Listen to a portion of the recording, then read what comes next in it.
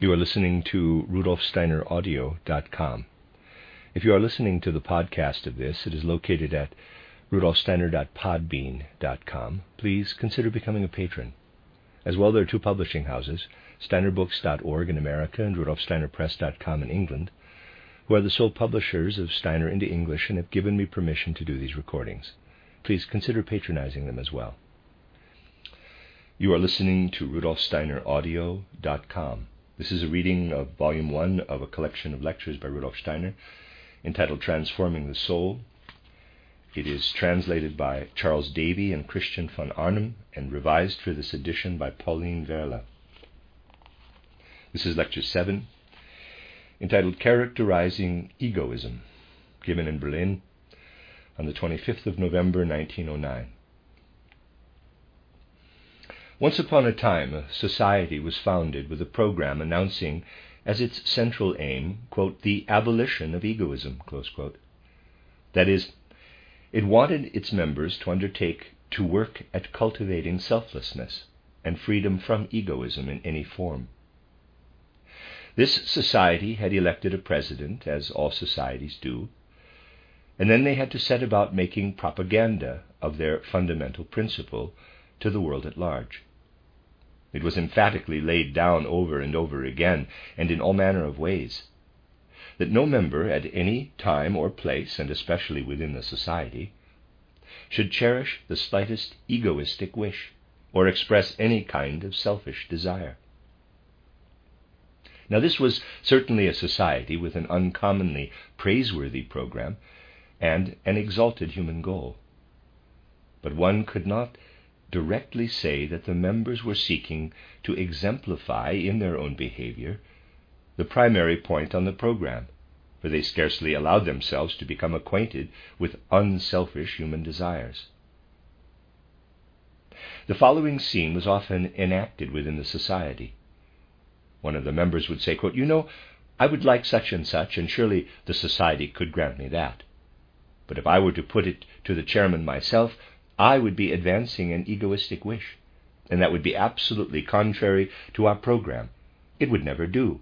Close quote.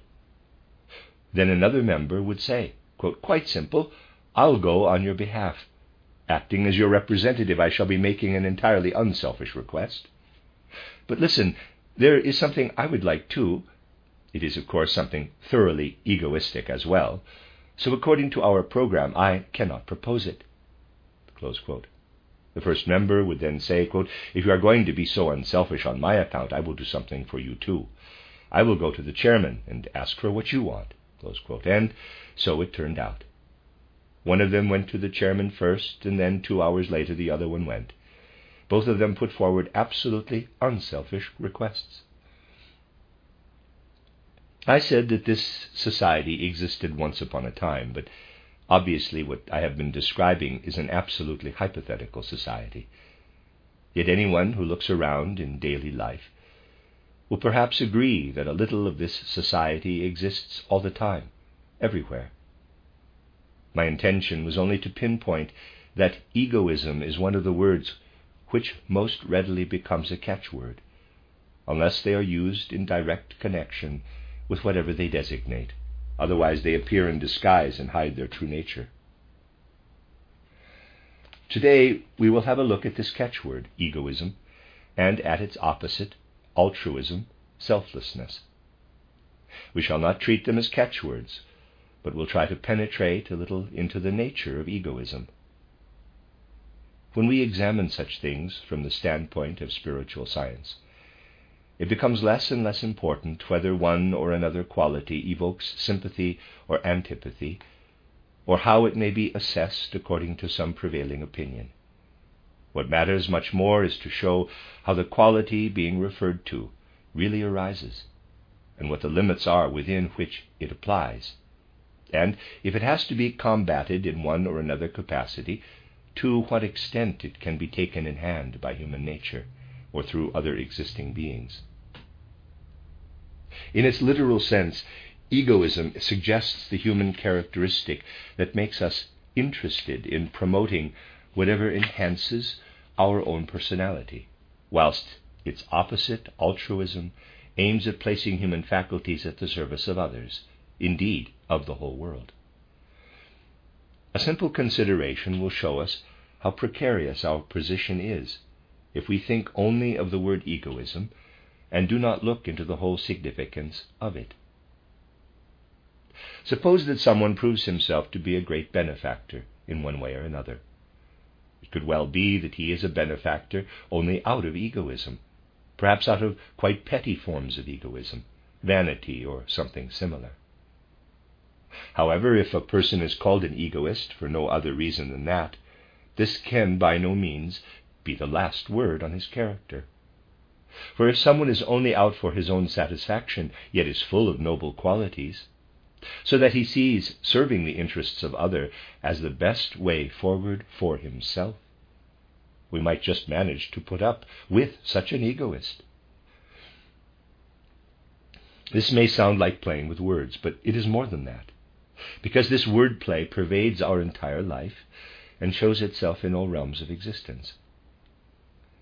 With regard to everything to be found in man, we can find at least one thing analogous in the rest of the world. Schiller wrote a verse which can show us something in the big world that is an analogy for this outstanding quality of human nature. Quote, "Seek you the highest, the greatest? The plant can teach it to you. What the plant does without willing it, go you and do by willing it." Close quote. Schiller draws our attention here to the realm of the plant and urges us to develop as part of our character something as noble as the plant is at a certain lower level. And the great German mystic Angelus Silesius says much the same. Quote, "Not asking why and wherefore blooms the rose, cares not for herself or whether men behold her." Close quote. Here again, we are called to think about the plant world. The plant draws in whatever it needs for its growth and does not ask why or wherefore.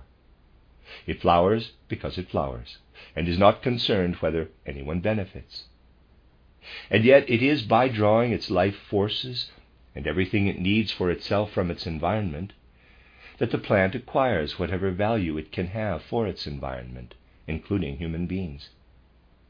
In fact, it becomes the most useful creation we can possibly imagine, particularly if it belongs to those areas of the plant world which can be of service to beings that rank above it. And although the following words have been quoted time and again, it is not insignificant to hear them once more.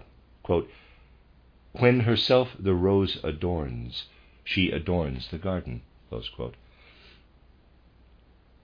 If the rose is as beautiful as it can be, it adorns the garden.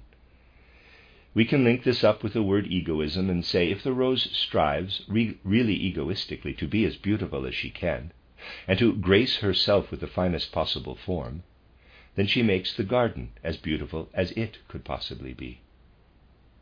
Can we take what we see expressed at a lower level in nature and apply it in some way to man? We have no need to do so ourselves because many others have done it before us, Goethe most beautifully of all. When Goethe wanted to express what a human being really is, and how best of all he shows his value and the full content of what he is, he described him this way, quote, "When healthy human nature works as an harmonious whole, and man is aware of himself forming together with the world in which he lives a worthy and very beautiful whole, and this feeling of harmony gives him the most blessed joy, then the world all, if it were possible for it to be aware of itself, would cry out with the joy of attaining its goal and marvel at the height its own being and unfolding had reached."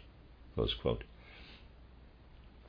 This passage is from Goethe's splendid book on Winckelmann, and elsewhere in the same book he says, quote, "Placed at the pinnacle of nature, man sees himself as another complete nature, with the task of achieving another pinnacle in himself. He will ascend to this by acquiring the utmost achievement and virtues, invoking choice, order, harmony, and meaning, and finally attaining to the creation of a work of art." Close quote. Goethe's whole way of thinking, however, shows that he is referring here to the artist only as a specialized example, and that he really means, placed upon the pinnacle of nature, man gathers together all that the world can express in him, and finally displays to the world its own image, mirrored from within himself. And nature would cry out for joy if she could perceive in the human soul this reflected image of herself. What else does this mean, other than that everything in the way of nature and spirit which surrounds us in the world outside us is concentrated in man, ascends to a pinnacle, and becomes in individual human beings, in human individuality, as beautiful, true, and perfect as it can. Therefore, human beings will best realize their existence if they draw into themselves as much as they can from the outer world, and make their own I, capital, their ego, as rich and well developed as possible. Then they will have taken into themselves all that the world contains, and which can become the blossom, the actual fruit of their existence. This view of things implies that human beings can never do enough to gather up in themselves all that their surrounding world contains, in order to manifest a blossoming, the peak of the rest of existence. If you would like to call this egoism, you may do so. Then one could say, the human ego exists to act as an organ for what would otherwise remain hidden forever in the rest of nature, and which can come to expression only through being concentrated in the spirit of man. So we can say that it belongs to human nature to gather together in itself all that surrounds it. But it also lies in human nature to turn into a state of error and confusion in oneself the general law which leads the lower realms in outer existence toward the greatest heights. This is bound up with what we call human freedom. Human beings could never become free if they were not capable of misusing in a one-sided way certain forces within them, forces that can, on the one hand, lead to the greatest heights of existence, but on the other hand can also pervert existence and perhaps even make a caricature of it. The simple comparison will make this clear. Let us go back to the plant. It does not generally occur to us to speak of egoism in connection with the plant. It was solely for the purpose of highlighting the law of egoism in the whole world that we said that what comes to expression in plants could be called egoism. Where plants as such are concerned, we never speak of egoism. If we consider the plant from a spiritual and not a physical point of view, we can see that the plant is in a sense immune to egoism. On the one hand, its life conditions require it to make itself as beautiful as it can, without asking who will benefit from its beauty. But when the plant, gathering together its whole existence, approaches the highest manifestation of its own being, the moment has arrived for giving this up. The plant world has a peculiar characteristic, which Goethe expresses beautifully in his prose sayings, quote, "The law of vegetable growth reaches its highest manifestation in the blossom, and the very queen of blossoms is the rose. The fruit can never be beautiful, for now the vegetable has withdrawn and become merely a law." Close quote. Goethe realized that it is at flowering time that the plant expresses its own law most clearly. But at the very moment of blossoming, it must be prepared to yield up its beauty to the process of fructification, for it is now called upon to sacrifice its very self for its successor, the seed-bearing fruit. There is really something magnanimous in the fact that the plant, at the moment when it is, as it were, coming to full self-expression, has to sacrifice itself. So, on this lower level, we see how in nature egoism progresses to a certain stage where it then destroys itself in the giving of itself so that something new may emerge. The most highly developed part of the plant, what we could call the individuality, the plant's self, which achieves its pinnacle of beauty in the flower, begins to fade directly the new plant seed is produced. Now let us ask whether anything similar occurs in the human realm.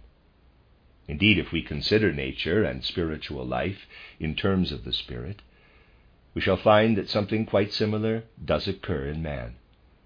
Human beings are not intended only to reproduce their kind, which would mean living solely as a species, but are called upon to live as individual, transcending the species. We shall come to know the true form of human egoism only if we look at the human being in the light of previous lectures. In spiritual science, we do not regard human beings as consisting only of a physical body, which they have in common with the mineral kingdom, but we also speak of higher members of their being. First, there is the etheric body, which they have in common with all living things, and then in common with the whole animal kingdom, there is the bearer of pleasure and pain, joy and sorrow, the astral or consciousness body. And we say that within these three members lives the actual core of their being, the I capital. This I, or ego, is what we have also to regard as the bearer of egoism, in both a justified and an unjustified sense. Now, all human development consists entirely of the work accomplished by the ego in transforming the other three members of its being. At an imperfect level of existence, the ego is still the slave of these other three members. At first, human beings follow all the urges, desires, and passions that come from their astral bodies. But the further they develop, the more they purify their astral body, changing that to which they were enslaved into something which is ruled by their higher nature, by their ego. And their ego becomes more and more the ruler and purifier of the other members of their being. As you will have heard in previous lectures, human beings are now in the midst of this development and are moving toward a future in which the ego will have increasingly become the master of all three members of their lower being. For insofar as they transform their astral body, they create what we call spirit self, or, in the terminology of Oriental philosophy, manas. As we are today, we have transformed part of our astral body into manas. In the future, it will be possible for us to transform the etheric body and to create what we call life spirit, or buddhi. And when human beings become master over the processes of their physical body, the transformed part of it will be what we call Atman, or spirit man. These higher members, which human beings will in the course of future times have consciously made their own, have been in preparation for a very long time. The ego has, in a certain way, unconsciously or consciously, worked on the three members of human nature. In the far distant past, we find that the ego transformed a part of the astral body, which we also call the sentient body, into the sentient soul, a part of the etheric body into the rational or perceptive soul, and a part of the physical body into the consciousness soul. These three members of our being form our inner nature. The sentient soul, which is rooted in the sentient body, the rational or perceptive soul, which is rooted in the etheric body, and the consciousness soul, which is rooted in the physical body. Today we shall be especially concerned with the relationship of the sentient body to the sentient soul. If we observe children from the time of their birth, and notice how their faculties gradually emerge, as though from the hidden depths of their bodily nature, we can say, here the child's sentient soul is working its way to the surface and becoming visible. Now the sentient body has been built into human beings out of the whole surrounding environment. And we shall understand this if we recall these words of Goethe's, quote, "The eye is formed by the light, for the light," close quote. If we think of any sense organ through which human beings become conscious of the outer physical world, we must set against Schopenhauer's one-sided statement that we could not see the light if we did not have eyes, the equally valid statement that if there were no light, there could not be eyes. Through endless ages, as Goethe says, the all-pervading light worked on the human organism so as to fashion out of indefinite beginnings the sense organ that is now able to see light. Eyes were made by the light, by means of light, for the light. It is to our surroundings we have to look, to see the forces that have developed in us, the faculties by means of which we become conscious of it. In fact, the entire sentient body, the whole fabric through which we enter into a relationship with our surrounding world, has been created by its living forces. We ourselves have no share in its achievement. Our astral body is a product, a flower, of our surrounding world. Within the sentient body, the sentient soul appears, formed and molded by the ego out of this sentient body, and as it were draws from it the substance for the sentient soul. Now the ego can work in a twofold way. Firstly, it can develop in the sentient soul those faculties which are in keeping with the faculties and characteristics of the sentient body and resound in harmony with it. To make this clear, we can take an example from the field of education. Education is particularly able to supply us with the finest and most practical bases for exemplifying spiritual science. The sentient body is built up from out of the child's environment. Everyone who is active in a teaching capacity around the child from the beginning is actually working on its sentient body. They can supply the sentient body with those social qualities that are in harmony with its characteristics as directed by the ego. But the child can also be exposed to things that are opposed to the characteristics of the sentient body. If children are brought up so that they have the liveliest interest in everything that meets their eyes, and they are able to enjoy color and form, and also really enjoy musical sound, if they can gradually bring about harmony between what comes from outside and the joy and delight that well up in the sentient soul as interest and loving involvement, then the child's response will be an actual mirror image of existence, and there can be genuine harmony between what lives in the child's soul and what lives in outer existence. Then we can say that the person does not live only within himself, capable only of fashioning a sentient soul out of his sentient body, but that he has become capable of going out of himself again. He's not only able to see and hear what nature equips him to see and hear, but he can pour himself out into the surrounding world and live in everything his sentient body conveys to him. Then we have not only harmony between sentient body and sentient soul, but harmony between the surrounding world and the experiences of the sentient soul. Then the sentient soul can pour into the world, and the human being is truly a kind of reflection of the universe, a kind of microcosm, a small world. And as Goethe said, he feels joyfully at home in the beautiful, great, wide world. We can take another example. If a child were to grow up on a desert island, far from any human society, some of its faculties would not develop. It would not acquire speech or the ability to think, or any of those noble capacities which can light up in the human soul only by living together with other human beings. For these are capacities which develop in a person's inner being, in the soul. Now, human beings can either develop in such a way that they go out of themselves with their endowments and create harmony between themselves and their environment, or they can let their gifts harden and dry up. This happens if, on taking in the impressions from the outer world, they awaken no echo within themselves to either colors or sounds to send back to the outer world on the wings of joy and interest.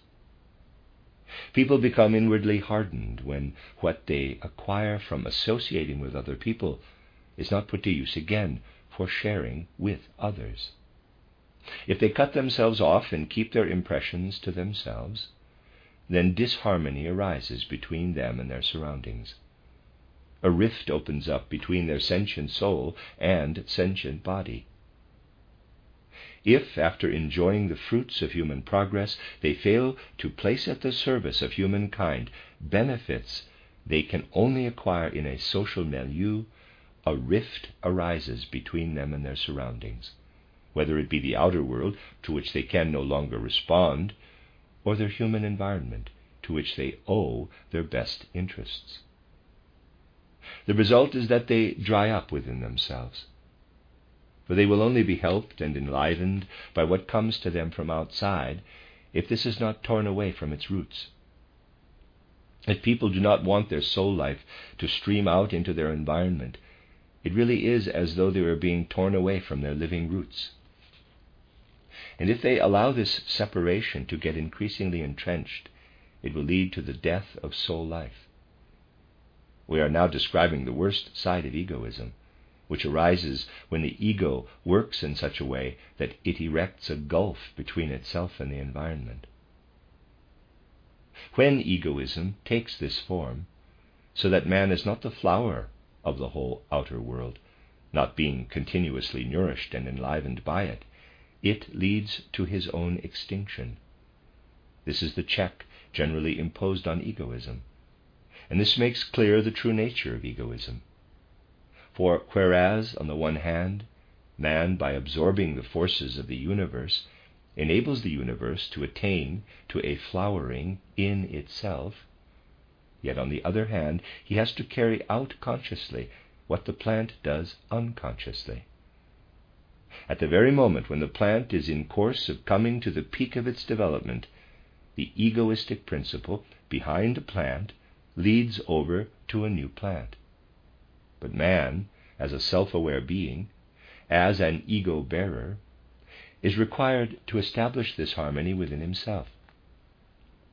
At a certain stage, he has to be prepared to surrender what he has received from outside and give birth within his own ego to a higher ego. And this higher ego will not become hardened, but will enter into a harmonious relationship with the entire world. The knowledge that egoism, when developed one-sidedly, destroys itself, can also be learned from observation of life. We need only look at people who are unable to take any active interest in the great and beautiful ordering of nature, out of which the human organism itself is formed. How painful it is for anyone who understands these things to see how some people pass indifferently through the world to which they owe their eyes and ears, and cut themselves off from the world in which their existence is rooted, wanting only to be left alone to brood. And we see how this perverted way in which they live brings its own punishment. People who give no loving attention to the things to which they owe their very existence are thoroughly bored with the world, pursuing one desire after another, not realizing that they are seeking satisfaction in vague phantoms, whereas they should be pouring themselves out into the world from which their own existence has come. Anyone who goes through life saying, quote, "I am fed up with people. I have no further use for them. Each and every one of them is a nuisance. I am much too good for this world," close quote, should consider for once that they are denying the origins of their existence. If they had grown up on a desert island far from human society, which they think of as not good enough for them, they would have remained stupid and would never have acquired the faculties they now have. All that these people find so grand and praiseworthy about themselves would not be there but for the people they have no use for. They should realize that they have separated themselves from their environment by their own willful choice, and that in fact they owe to their environment the very faculties with which they are now repudiating it.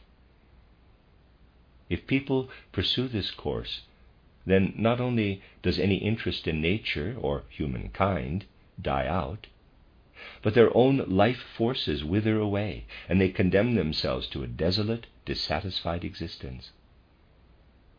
All those individuals who indulge in world weariness because they find nothing anywhere to interest them should ask themselves for once, what causes my egoism? This actually points to a cosmic law, the self-correction in all existence. Wherever egoism takes a perverted form, it has a desolating effect on life. For if people go through life taking no interest in either their fellow men or the rest of the world, then they not only leave unexercised the forces they could be using, but they also destroy themselves. This is the good thing about egoism. If it is taken too far, the person is crushed by it. If we now take the important law we have learned from studying the nature of egoism and apply it to the various faculties of the human soul, we can ask, for example, how does egoism affect the consciousness soul through which human beings acquire knowledge of the world around them? In other words, when can a piece of knowledge be really fruitful? It will be truly effective only if it brings a person into harmony with the rest of the world, which means that the only concepts and ideas that can enliven the human soul are those that are drawn from the outer world, from a living understanding of the world, and then only if we relate to the world in harmony. This is why all knowledge selflessly pursued, where we seek step by step to reach the great truths of existence, are so health-promoting for the soul, which then passes this on to the physical body. On the other hand, anything that draws us out of a living connection with the world, as inner brooding does, or anything that brings us into discord with the world, will have a hardening effect. Here is another opportunity to refer to the widely existing misunderstanding of the phrase, know thyself, which has a meaning valid for all epochs. Only when human beings realize that they belong to the whole world, that their own self is not only within their own skin, but is spread out over all the world, over sun, stars, and all the creatures of the earth, and that what is within their skin is only one expression of it. Only when they are conscious of this interconnectedness with the entire world can they apply the words, know thyself. For self-knowledge is then world knowledge. People who fail to realize this are just as clever as a finger which imagines it could achieve an individual existence apart from the rest of the organism. Cut it off, and in 3 weeks it will definitely no longer be a finger. A finger has no illusions about this. It is only human beings who suppose they could exist without being connected to the world. World knowledge is self-knowledge, and self-knowledge is world knowledge. And any sort of inner brooding is merely a sign that we cannot get away from ourselves. Therefore, it is utter nonsense when in certain theosophical circles people are saying today, the solution of the riddle of existence will not be found in the world outside, or in phenomena permeated by spirit, but in our own self. Quote, look for God in your own heart, close quote, is a much heard doctrine today. Quote, you do not need to endeavor to seek for revelations of the cosmic spirit out in the universe. You have only to look within you. You will find it all there, close quote. This kind of instruction does students a very bad service, for it makes them arrogant and egoistic with regard to knowledge. The result is that certain theosophical trends, instead of training people to be selfless, freeing them from themselves and bringing them into touch with the great riddles of existence, have a hardening effect on them by maintaining that they can find all truth and wisdom in themselves. One can appeal to people's pride and vanity by telling them, you need learn nothing from the world. You will find it all in yourselves. We shall appeal to truth only by showing that it is through being in harmony with the great world that we can grow in ourselves, and therefore grow in stature in the world. This applies also to what we can call human feeling, the whole content of the perceptive or rational soul, which gains in strength when human beings know how to establish harmony between themselves and the outer world. Strength and energy are not acquired by brooding all day over such questions as, what shall I think now? What shall I do now? What is this pain I feel coming on again? But by opening our hearts to everything great and beautiful in our whole environment, and by showing interest and understanding for everything that warms the heart of others, as well as for their wants and deprivations. By doing this, we create life forces in our own world of feeling, and we overcome narrow-minded egoism and enhance and enrich our ego by bringing it into harmony with our environment through a true form of egoism. This comes out especially clearly when we consider the human will, the actual consciousness soul. People who exert their will only for themselves and their own advantage will always feel inwardly dissatisfied. Only when they can see their resolves reflected in the outer world and their will impulses realized in action can they say that they have brought their willing into harmony with outer events. It is indeed so that our own strength and power do not come from what we will for ourselves, but by what we will for our environment and for other people. Then our will is realized and its reflection shines back into us. Just as eyes are created by light, so is our strength of soul brought about by the world of our deeds. Thus we see how human beings, as self-aware beings, are able through a right comprehension of their I, their ego, to establish harmony with the world outside, until they grow out of themselves and accomplish what we can call the birth of a higher self.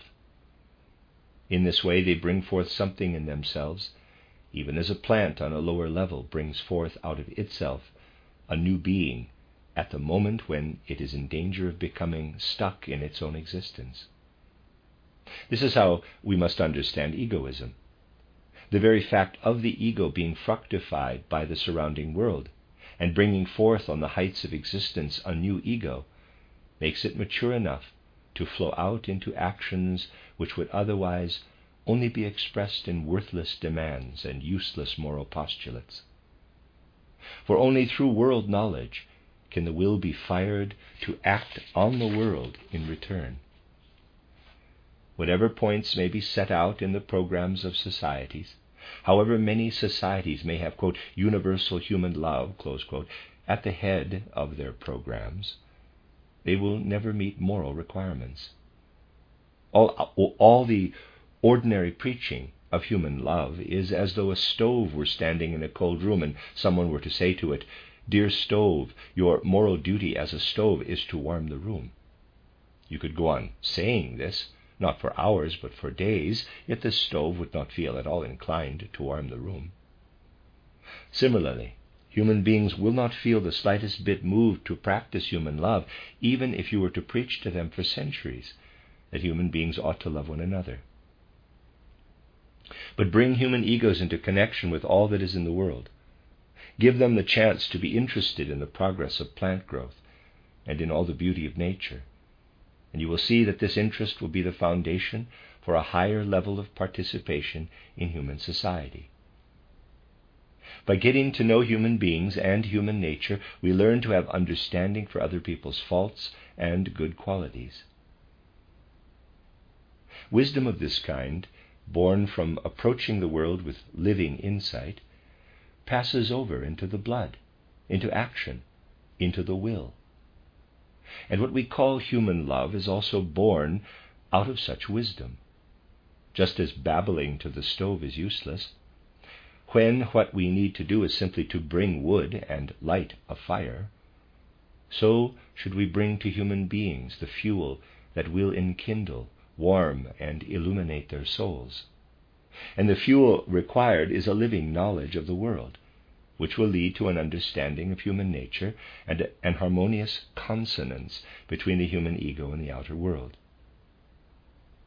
What will also arise out of this will be human love, a love that can flow from heart to heart and draw human beings together, teaching them that actions performed only for ourselves, have a deadly, desolating effect upon us, while actions that have a helpful influence on the lives of others are reflected back, enhancing our own strength. Through a right understanding of egoism, our ego is enriched and enabled to develop if we realize our own self as much as we can in the service of another, striving to cultivate not only personal feeling, but fellow feeling. This is how the nature of egoism is seen by spiritual science. The subject we have touched on today has deeply interested all thinkers who have pondered seriously on human existence. The nature of egoism was bound to concern outstanding figures of the 18th century, a time when human beings as individuals had broken free from certain ties with their social environment. One of these outstanding personalities was Goethe, and he has given us, as a living example, a prose work of his thoughts on the nature of egoism, his titled Wilhelm Meister's Years of Apprenticeship, and its sequel, titled Wilhelm Meister's Years of Travel. Just as Faust occupied Goethe throughout his life, so did Wilhelm Meister. As early as the 1760s, Goethe felt that he had the task of depicting, in the particular life of Wilhelm Meister, a kind of mirror image of his own life. And it was in his old age, when he was nearing his death, that he completed the Years of Travel. It would lead us too far to go into the details of Wilhelm Meister, but perhaps I may outline the problem of egoism as we meet it here in Goethe. A thoroughgoing, ingenious egoist, one ought to say, is portrayed here. Wilhelm Meister was born into the business profession, but he is enough of an egoist to abandon this calling despite the claims of duty. What then does he really want to do? We are shown that he wants to develop himself to the highest degree and with the utmost freedom. He has a vague notion of attaining to a kind of peak of perfection. Thus Goethe takes Wilhelm Meister through all kinds of life experiences, so as to show how life works at this individuality in order to raise it to a higher level. Goethe is well aware, of course, that Wilhelm Meister is led around through all sorts of situations, yet does not arrive at a definite goal. Therefore, at one point he calls him a poor wretch. But at the same time, he says he knows that although people have to work their way through folly and error, yet they are led by certain forces, ones that happen to be in the world, to a certain goal, or at least along a certain path. It was Goethe's lifelong opinion that human life is never completely at the mercy of chance, but is subject, like all things, to laws, indeed spiritual laws. Therefore, Goethe says that the whole human race can be regarded as a great individual striving upward and making itself the master of chance. Goethe's intention, accordingly, is to show us that Wilhelm Meister is all the time intent on heightening, enriching, and perfecting his ego. At the same time, he leads Wilhelm Meister into a way of life which is, strictly speaking, removed from reality. The whole character of the 18th century can help us to understand why Wilhelm Meister is removed from real life and introduced to the world of the theater. A career in the world of real events is not for him, and he is to mingle with people who work with a picture, an illusion of life. Art itself is, in a certain respect, an image of life. It is not part of direct reality, but raises itself above reality. Goethe was well aware that artists who work on their art alone are in danger of losing the firm ground of reality from under their feet. It is well said that the muse may accompany but not lead a person through life. To begin with, Wilhelm Meister gives himself over entirely to the forces belonging to art, and especially the art of the theater, with its beautiful illusions. If we follow the course of his life, we find that he is habitually torn to and fro between dissatisfaction and joy. And these swings of feeling are evident during his time in the theatre. At last he experiences a kind of model performance of Hamlet, and this gives him a certain satisfaction within those particular elements into which he has been driven. This enhances his ego. 2 episodes, however, which have been inscribed into title The Years of Apprenticeship, show us clearly that what Goethe had at the back of his mind was the nature of egoism. The first episode concerns little Mignon, whom Wilhelm Meister finds in somewhat dubious company, and who accompanies him for a while as a kind of magical figure. Some very remarkable observations about Mignon were made to Chancellor von Müller by Goethe in his old age. He referred to Madame von Stahl's comment that all the part about Mignon was an episode which did not really belong to the work. Goethe agreed that anyone interested only in superficial continuity of the story might say that the Mignon episode could be left out. But it would be quite wrong to suppose, Goethe continued, that the part about Mignon was only an episode. In fact, the whole of Wilhelm Meister had been written on account of this remarkable character. But Goethe was apt to express himself somewhat radically in conversation, and to say certain things that are not to be taken too literally. If we go more deeply into the matter, however, we can see why he said this to Chancellor von Müller.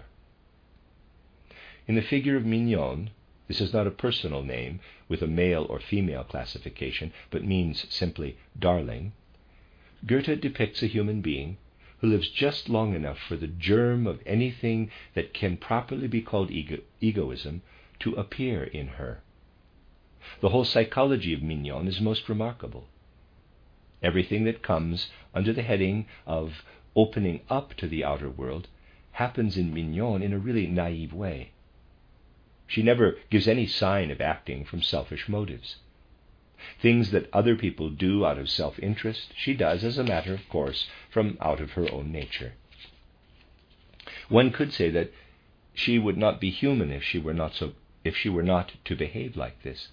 She is still so naive, so purely human, that egoism has not yet wakened in her. Directly Wilhelm Meister embarks on an episode in his life which breaks the bond which united him with Mignon, she fades away and dies, just as a plant does when it has reached a certain stage of its existence. In her being she is not yet fully human, has not begun to have an ego, but represents a childlike naivete, an undifferentiated humanity in relation to her whole environment.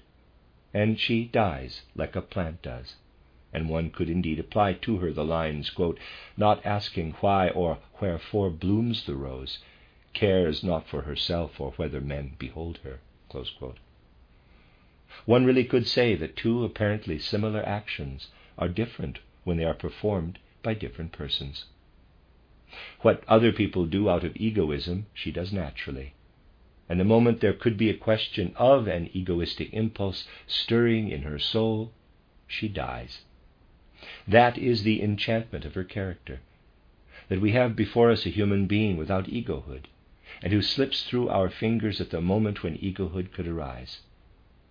And as it was the quality of egoism that especially interested Goethe in Wilhelm Meister, we find it understandable that he should have said at the time, "What you should be looking for in Wilhelm Meister, you will actually find in his counterpart, Mignon." The impulse that is seen in the little creature and dies with her at the moment it is about to appear is the very same impulse that makes it so difficult for Wilhelm Meister to develop his ego, and on account of which he has to go through the whole business of being educated in the school of life. We then find woven into the story of Wilhelm Meister the apparently unconnected part called, quote, "Confessions of a Beautiful Soul," close quote, which are known to be drawn almost literally from a diary kept by Goethe's friend Susanne von Klettenberg, and which flowed from her heart. And they in fact show the nature of egoism at its highest point. This beautiful soul, Suzanne von Klettenberg, rose indeed to high levels. But these confessions bring out the danger of egoism, the reverse side of the enrichment of the ego. When a person rises to such heights, for it is her own development that Suzanne von Klettenberg describes. She relates that at first she delights in the world around her, just as others do, but that one day something awakens in her soul and tells her, living within you is something that will bring you nearer to the God within you. To begin with, this inner experience alienates her from the world. She no longer has any interest in it. All her joy and bliss, and a particular measure of inner joy, come from her feeling of communion with what she calls her inner God, in quotes. She withdraws entirely into her inner life. Yet this beautiful soul cannot escape from the feeling that this is nothing but an ingenious form of egoism. The dawning of this type of egoism, where it estranges people from the outer world, shutting them off from their environment and making them cold and heartless toward it, may at first bring them some satisfaction and a certain happiness, but it brings no lasting joy. By alienating them from the world around them, it has a desolating effect on their souls. But this beautiful soul is also an energetic, striving soul, and she proceeds from stage to stage. She is not able to sever herself entirely from the impressions that come from the outer world and can lead to harmony with it. So she is forever seeking the mysteries that underlie the symbols of the various religions, hoping to see reflected there the divinity that has arisen in her. But whatever she can experience in these outer forms is not enough for her. She is resolved to go further, and in consequence she is led to a remarkable stage of her life. One day she says to herself, "Everything human on our earth was not too mean for God to descend and incarnate himself in as a human being." And at that moment she feels that the outer world is not debased, in that it is not the spiritual realm itself, but only an expression of the spiritual realm, or because it represents something that has fallen away from the spiritual realm. For now she feels that the outer world really is permeated by spirit, and that human beings have no right to detach themselves from the environment. Then another experience comes to her which tells her what is said to have taken place in Palestine at the beginning of our era is true. She participates in this and experiences in herself the whole life of Christ Jesus, right up to the crucifixion and the death. She experiences the divine presence in humanity in such a way that, as she clearly describes, everything that appears to the physical senses as external image recedes and becomes a purely spiritual experience. The invisible becomes visible, and the inaudible audible. She feels herself united now, not with an abstract divinity, but with a divine presence that itself belongs to the earth. But she has again withdrawn in a certain sense, and cannot find her way back into ordinary life. Then something comes to her which makes her capable of seeing in every natural object, in every single thing and circumstance of life, the imprint of the spiritual. And she regards this as a kind of highest stage. And it is characteristic of Goethe that it was for him a kind of confession, to be able to communicate the, quote, confessions of a beautiful soul, close quote. What was it that Goethe wished to indicate here as being an important point in Wilhelm Meister's education? Wilhelm Meister was meant to read this manuscript and be led by it to a higher stage. He was to be shown that human beings cannot do enough to develop in themselves a living, vibrant life of soul, and they cannot go far and high enough in their contact with the spiritual world, but also that to shut themselves off from the outer world cannot lead to a satisfying existence. They can understand the great world around them only when their own enriched being stretches out into the environment. What Goethe wants to show is that to start with, people can just look at the world as it is.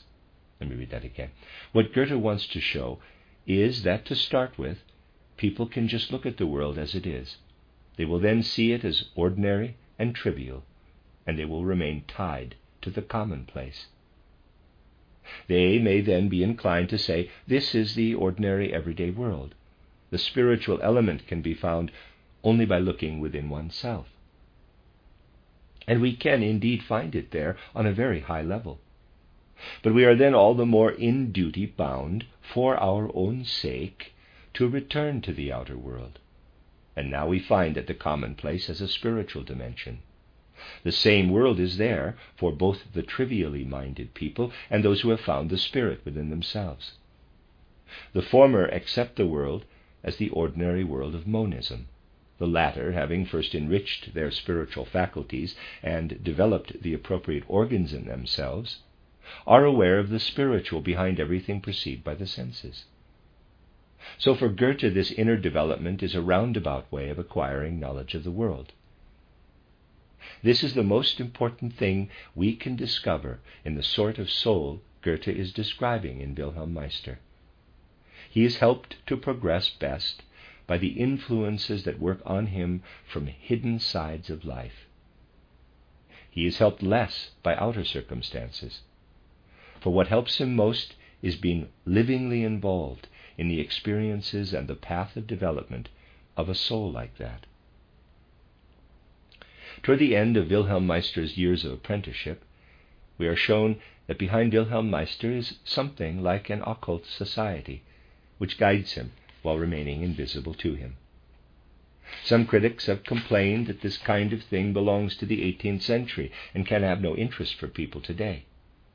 For Goethe, however, something quite different was involved. He wished to show that Wilhelm Meister's ego had to find its way through the various labyrinths of life, and that a certain spiritual guidance of humanity does exist.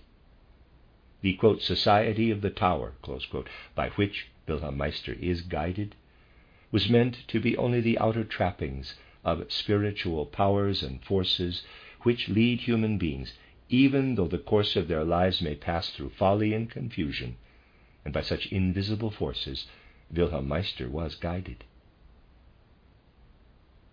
In our time, such things are dismissed with a condescending smile. But in our time also, Philistines have acquired the sole right to pass judgment on personalities such as Goethe. Anyone who knows the world will concede that no one can find more in a person than there is in them. And anyone could say that with regard to Goethe. But that is just what a Philistine does not say, for he believes he has found in Goethe everything there is to find, and woe betide anyone who says something different. For he possesses the entire range of wisdom and can survey it from his vantage point. Naturally, that makes Goethe the Philistine, but that is not Goethe's fault. So, Wilhelm Meister's life continues in the second part, the years of travel. Both Philistines and non-Philistines have been moved to protest at the lack of composition and the inartistic nature of this sequel. Yes, indeed, Goethe did serve up something rather dreadful there. In his prime, out of his own life experiences, he wanted to show how a person can go through the labyrinths of life. In a certain sense, he wanted to present a mirror image of himself. And he also tells us how he put it together. First of all, he took a lot of trouble over the first part of the years of travel. We don't want to excuse any of it, but printing began before the rest was finished, and the printer set the type faster than Goethe could write. So Goethe had to continue by sketching the plot.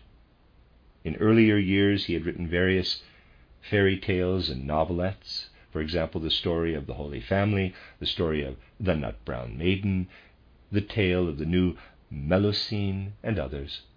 All these are included in the years of travel, although they were originally not intended for it. Goethe inserted these stories in various places and quickly made transitions to work them in. Obviously, it was nothing like an orderly composition. But still, the thing did not proceed fast enough. Goethe had various other writings from earlier years, and these he gave to his secretary Eckermann, saying, "Insert any of this that you can." So Eckermann sorted them out, and the separate parts were often very loosely connected. There is no doubt about it being a very formless work, and anyone is at liberty to judge it this way from an artistic point of view. But in actual fact, not a line of it was written by Eckermann. It is all Goethe's work, and every bit of it expressed experiences living in his own soul, with the figure of Wilhelm Meister constantly before him.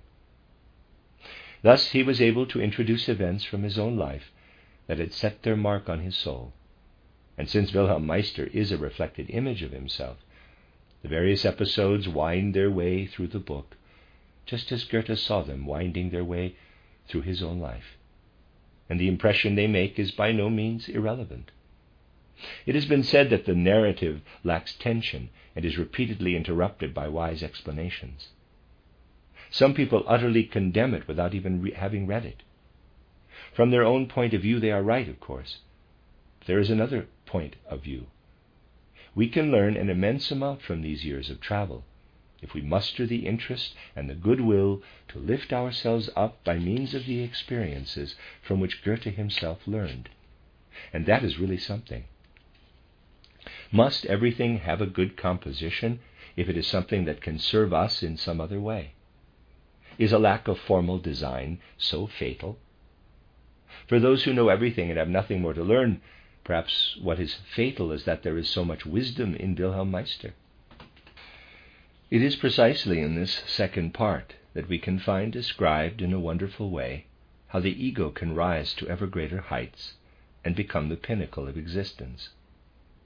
We are shown in a particularly beautiful way how Wilhelm Meister takes his son to a most remarkable educational establishment. This too has been condemned by the Philistines. It never occurred to them that Goethe had no intention of presenting this establishment as though it existed somewhere or other in the real world, but that he wanted to present symbolically in his pedagogical province his view of education. People who visit this establishment are immediately struck by the fact that the life of the soul is given expression in certain gestures. In one gesture, the hands are folded on the breast and the eyes turned upward. In another, the hands are clasped behind the back while the pupils stand side by side. Then there is a particularly special one, where the soul element comes to expression through the gesture of bowing toward the earth.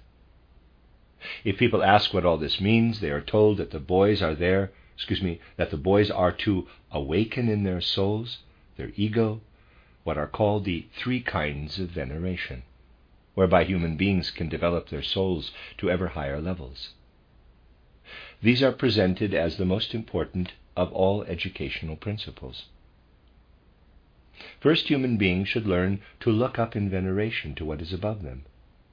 Then they should learn to venerate what is below them, so that they may realize how they themselves have sprung from it. And then they should learn to venerate the people beside them and what makes us equal, for only then can they have proper reverence for their own ego.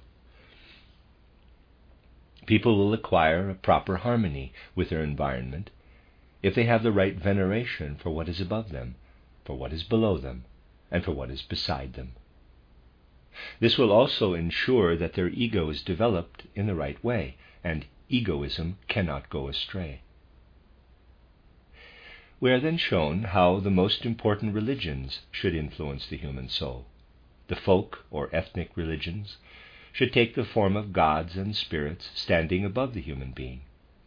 The philosophical religions, as they could be called, are to inculcate veneration for our equals.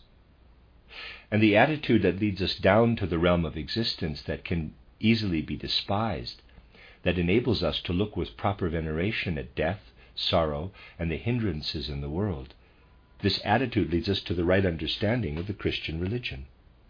For it is emphasized that the Christian religion shows us God descending into earthly sheaths, taking upon himself the whole misery of life and experiencing the human lot.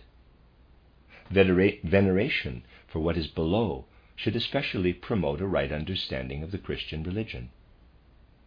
We are thus shown in detail how human beings develop.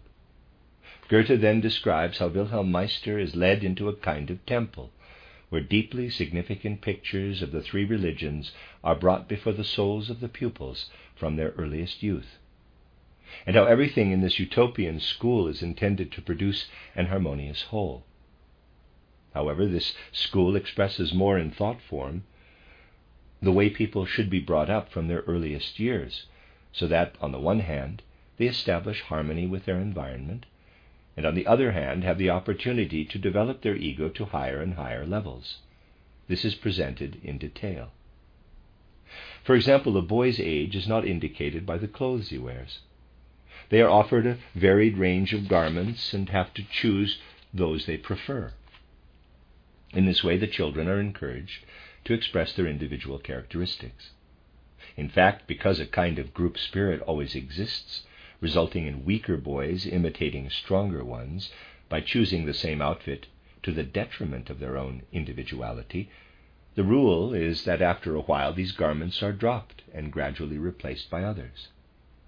In short, Goethe wanted to show how the growing boy should be educated with regard to everything that leads him, on the one hand, right into his gestures, to harmony with his surroundings, and on the other hand, right down to his clothing, promotes his inner freedom as an individual. People say that this is a fantasy and that nothing like it has ever existed. But Goethe meant to imply only that the plan could be realized in some place at some time, and that these ideas ought to enter the realm of space and time and find an embodiment wherever they can. Those who think this is impossible could be advised to read Fichte.